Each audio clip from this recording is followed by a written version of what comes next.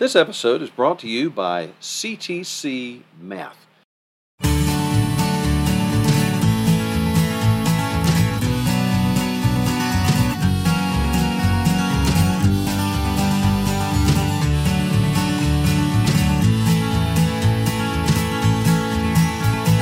Well, hello everybody. I'm Hal. And I'm Melanie. And we want to welcome you to another episode of Making Biblical Family Life Practical. Well, the schools are starting back, and there are an awful lot of new homeschoolers in the mix this year. Yes, although I don't really want to think about school yet because we do not start school till after Labor Day. That is one of my rules. Right. And summer must have a full 3 months. Well, and that's where it is in our home state in North Carolina. They don't start until like the last week of August.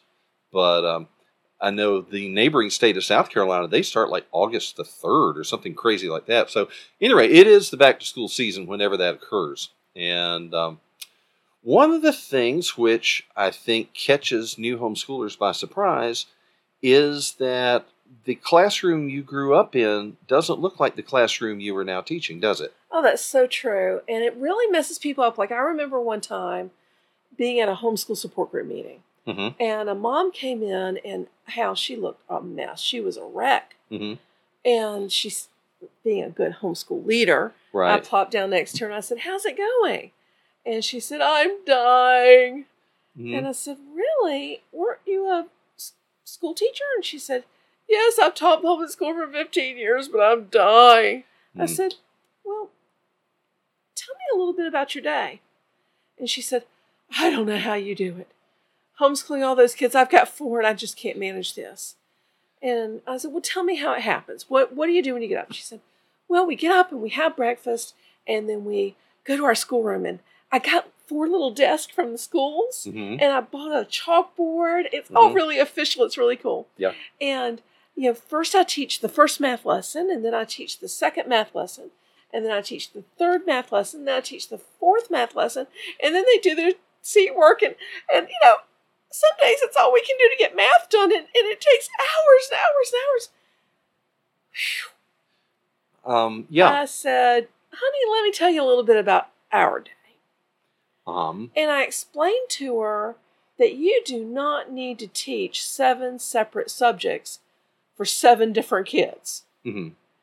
That a lot of things are taught separately just because it's convenient if you're teaching 38-year-olds to teach all 38-year-olds together. Right. But if you have a 10-year-old, an 8-year-old, a 6-year-old, a 4-year-old, Mm-hmm. there's no reason they have to be studying different things in history and in science. Right.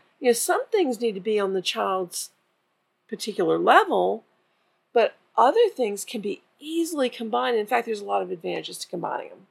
Right. Well, and you see, and that's an important principle, which I don't think it comes naturally to a lot of folks, because they think, well, I went through elementary school or high school, and I remember what it was like in our classroom, and we just have fewer students, right? Well, no, because the way that an institutional schoolroom is set up is based on that model of I've got 20 to 30 children who are all the same age, but different skill levels, different, abilities. And Well, a lot of times they even group them by ability. well, yeah. And so they're trying to aim at one particular thing. We're going to teach all these kids the same thing. So their goals are going to be a little bit different because of the way they're set up as an institution, and you as a homeschooler are not. And so you have to look at it kind of with fresh eyes and say, all right, I've got a group of students who don't just have different abilities in the 5th grade, but I've got a 1st grader and a 3rd grader and a 5th grader and a freshman in high school. How am I going to manage all of these different grades in the same period of time? Well, you need to completely rethink the way that school is done. Mm-hmm. Instead of sitting in a classroom and trying to teach everyone one level of something, then the next level gets taught separately. Mm-hmm. Think about, have you ever read the Little House on the Prairie books? That's required as a homeschooler. You must read Little House on the Prairie, all 7 books. Yes. They're really good. Yeah. And they're good for boys and girls. Right. Pa's a great character for your boys to emulate themselves after. But anyway, if you look at the way school was done like when Laura was teaching, Mm-hmm. she had all different grades in one room. Right. She had a one-room schoolhouse. Mm-hmm. And she would call the first graders to her Mm-hmm. and do something with them while everybody else was working on something different. Mm-hmm. So let's talk about a plan for how you manage that to teach more in that way Mm-hmm. than you do in the mass-produced assembly line classroom that most of us grew up in. Okay. So, Right. so let me make sure you got the picture. What Laura would do is she would call the first graders up and she'd do a lesson with them. She'd already given a lesson to everybody else. Mm-hmm. They're all working. Then when she's done working in the first grade, she sends them to their seat to work and calls up a different level and Right. works with them while the others are working on something on their own. And meanwhile, the And first so- graders are doing whatever followed what she taught them first thing in Right. the morning. Right. So this is the way our day would look. Right. We wake up in the morning, everybody has chores. Mm-hmm. Everybody has chores. Somebody is supposed to be cooking breakfast. Somebody's supposed to be rotating the laundry. Somebody's picking up the house. Somebody's feeding the dog. Everybody's got chores to do. Mm-hmm. And then we eat breakfast. Mm-hmm. And then we gather together for devotions because, as you told me many years ago, Right. if you don't have time for devotions, you don't have time for school. Right. And so that's first for everybody. Right. Okay. And so we get our minds on the Word of God. And, I've found that when we don't do that, Mm-hmm. we have more behavior problems during the day. And Yeah. I have more attitude problems during the day. So that's a good tip right there, especially if you've got a bunch of young kids that you're wrangling through this whole school thing, to remember that the Lord's help is really important. Yes. So, okay. So we have devotions, and then everybody either gets a list or already has a list. Uh-huh. And they all start working. Now, the little kids, obviously, I would have to walk them through things. So Mm-hmm. if we had a first grader, I'd say, or a second grader, I'd say, okay, you come work with mommy, everybody else get busy. Mm-hmm. And they all do whatever they can do on their own. Right. And if the other one is little, he might need some direction. You might say, okay, mommy wants you to work on this. Why don't you see if you can build me some words out of these magnets or something. Give him something to do. The Right. other little one. Get your little one next to you and say, okay, let's go over your math lesson. Mm-hmm. Now, a math lesson does not take an hour like it does in the schools. Oh, now see, that is a critical point, that the schools have a fixed schedule so that each class period can interchange with a different one when you're moving from teacher to teacher. But if your goal is to teach this one child the phonics lesson for today, that may only take a fraction of an hour. It might take 5 minutes. Yeah. It may take 10 minutes. Because if I'm teaching a classroom of 30 kids, I'm going to have to explain that math concept in a bunch of different ways Right. so that every child gets it. And then we're going to have to practice it a bunch of different ways so I can see who didn't get it and explain it some more. But if you can see that your child, that your class of one is getting the concept and they understand it, you don't have to sit there and belabor it.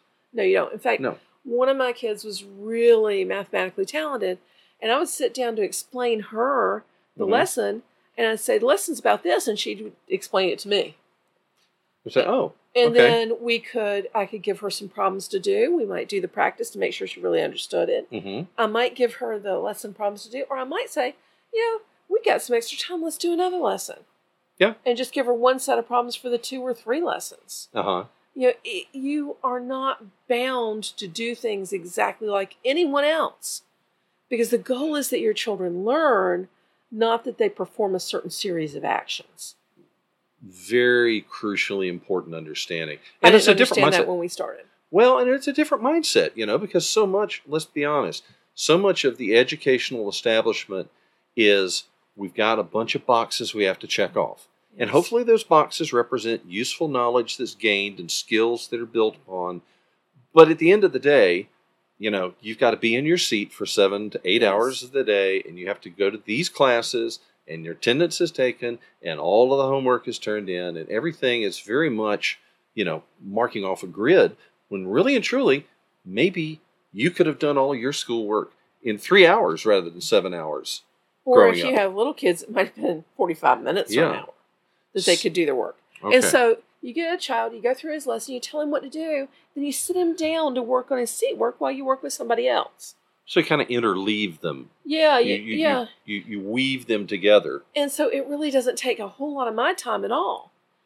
And then when everybody's getting kind of antsy working on their own, I might say, hey, let's read our history, or let's read our science. Mm-hmm. And we do, for history and science, let's talk about that after the break. Because we need to talk about our sponsor. Okay, so we're come back after the break. We're going to talk about some practical things about curriculum choice and teaching style when you are teaching a whole bunch of different grade levels at once.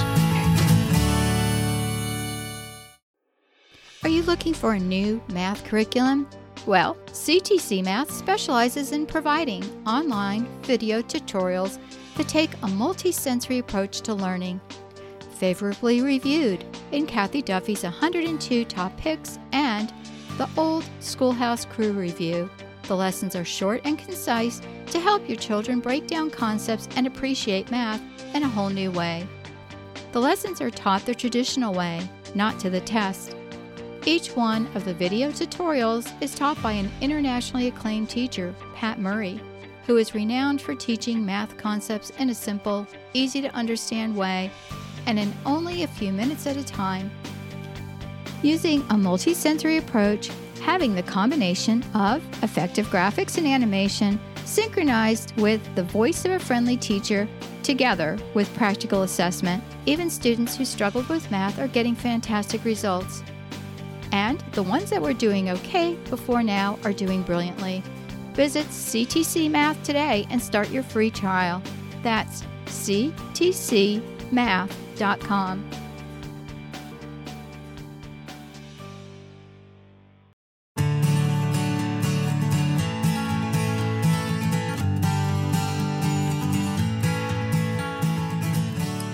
Okay, so we're talking about teaching a whole bunch of different grade levels at once.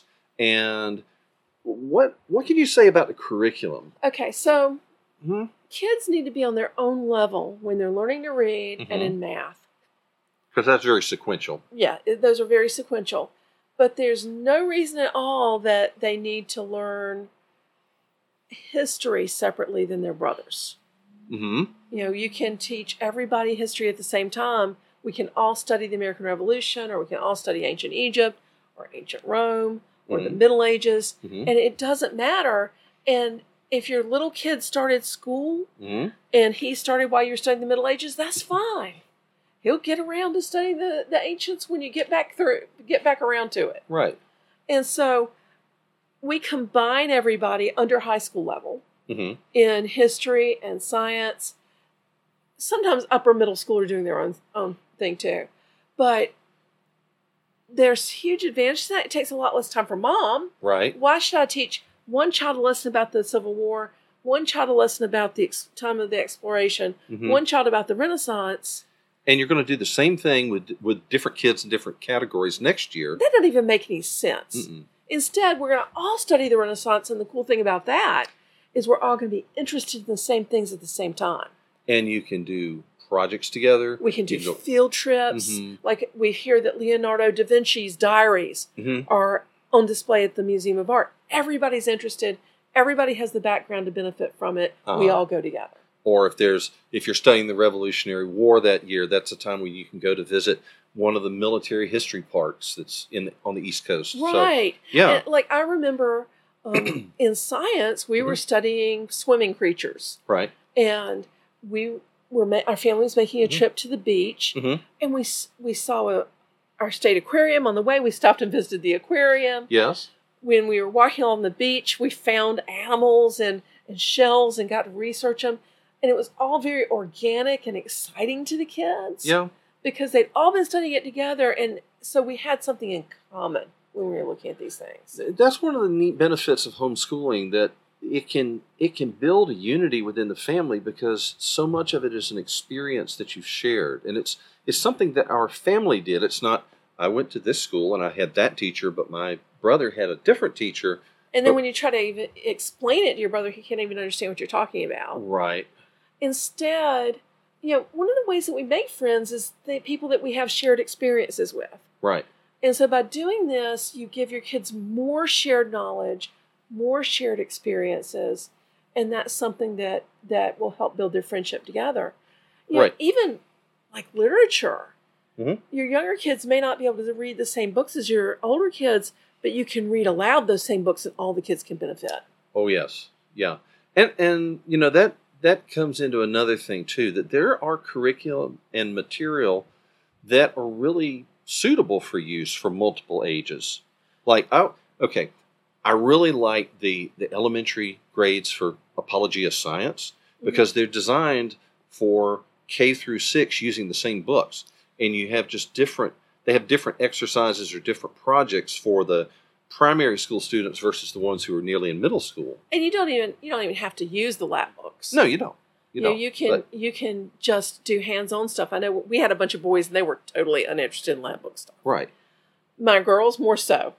But you can adapt to suit your family and build interest and excitement in learning across the family in art, music, in science, in history and geography and literature. Yeah.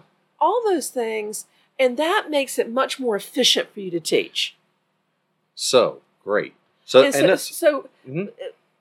I'm only going to work separately with each child on their math, on their phonics, their reading, their language arts. I'm only going to work separately with each child on that. And the older kids are only going to come to me, like the high school, upper, middle school kids are just going to come to me when they need to discuss something or ask a question. Well, so much of it, yeah. Because so much, when you get into the high school level, you're really almost, but not quite, to college level where they expect the student to read the book, to try to understand the book, to ask questions when they come to class. And you can start training your kids when they're in high school and being homeschooled to start thinking that way, to say, this education is for your benefit, embrace it, read it, ask questions, try to understand it, and we'll walk through it together. Oh, that's a huge, I worried that I wasn't doing my job when I was doing that. But instead, my kids told me when they got to college, they said, I am so thankful you made me responsible for my own education. Because now I look at the syllabus and I do what the syllabus tells me to do, and my friends are drowning because they're not used to handling things themselves. They're used to everything being spoon-fed and everybody telling them exactly what to do. Yeah. They don't even know how to read a textbook. And our kids did a lot better in college because of the independence they'd had in high school. Right. In fact, the more independent one of our kids was in high school, the better he tended to do in college. Yeah, for exactly that reason. And we changed as we homeschooled for many years. There were, we started out being much more strict in our scheduling and our bookkeeping and all the rest of that kind of thing. And as we grew as homeschoolers and as we saw how the process worked, we realized, it doesn't have to be that structured. I mean, it can be a much more flexible, as you said, organic. It could be something much more natural because our kids are wired to learn. Yeah, and it's a lot more fun, too, when you relax some, when you combine things, when you as a family do things. Like, I remember we just amazingly had an opportunity to take our whole family to China for several weeks. This was many years ago. Right. I tell you what, I booted our curriculum. In the months before, we found out at Christmas time we were going to China in April. Yeah. And I said, we've got more important things to do.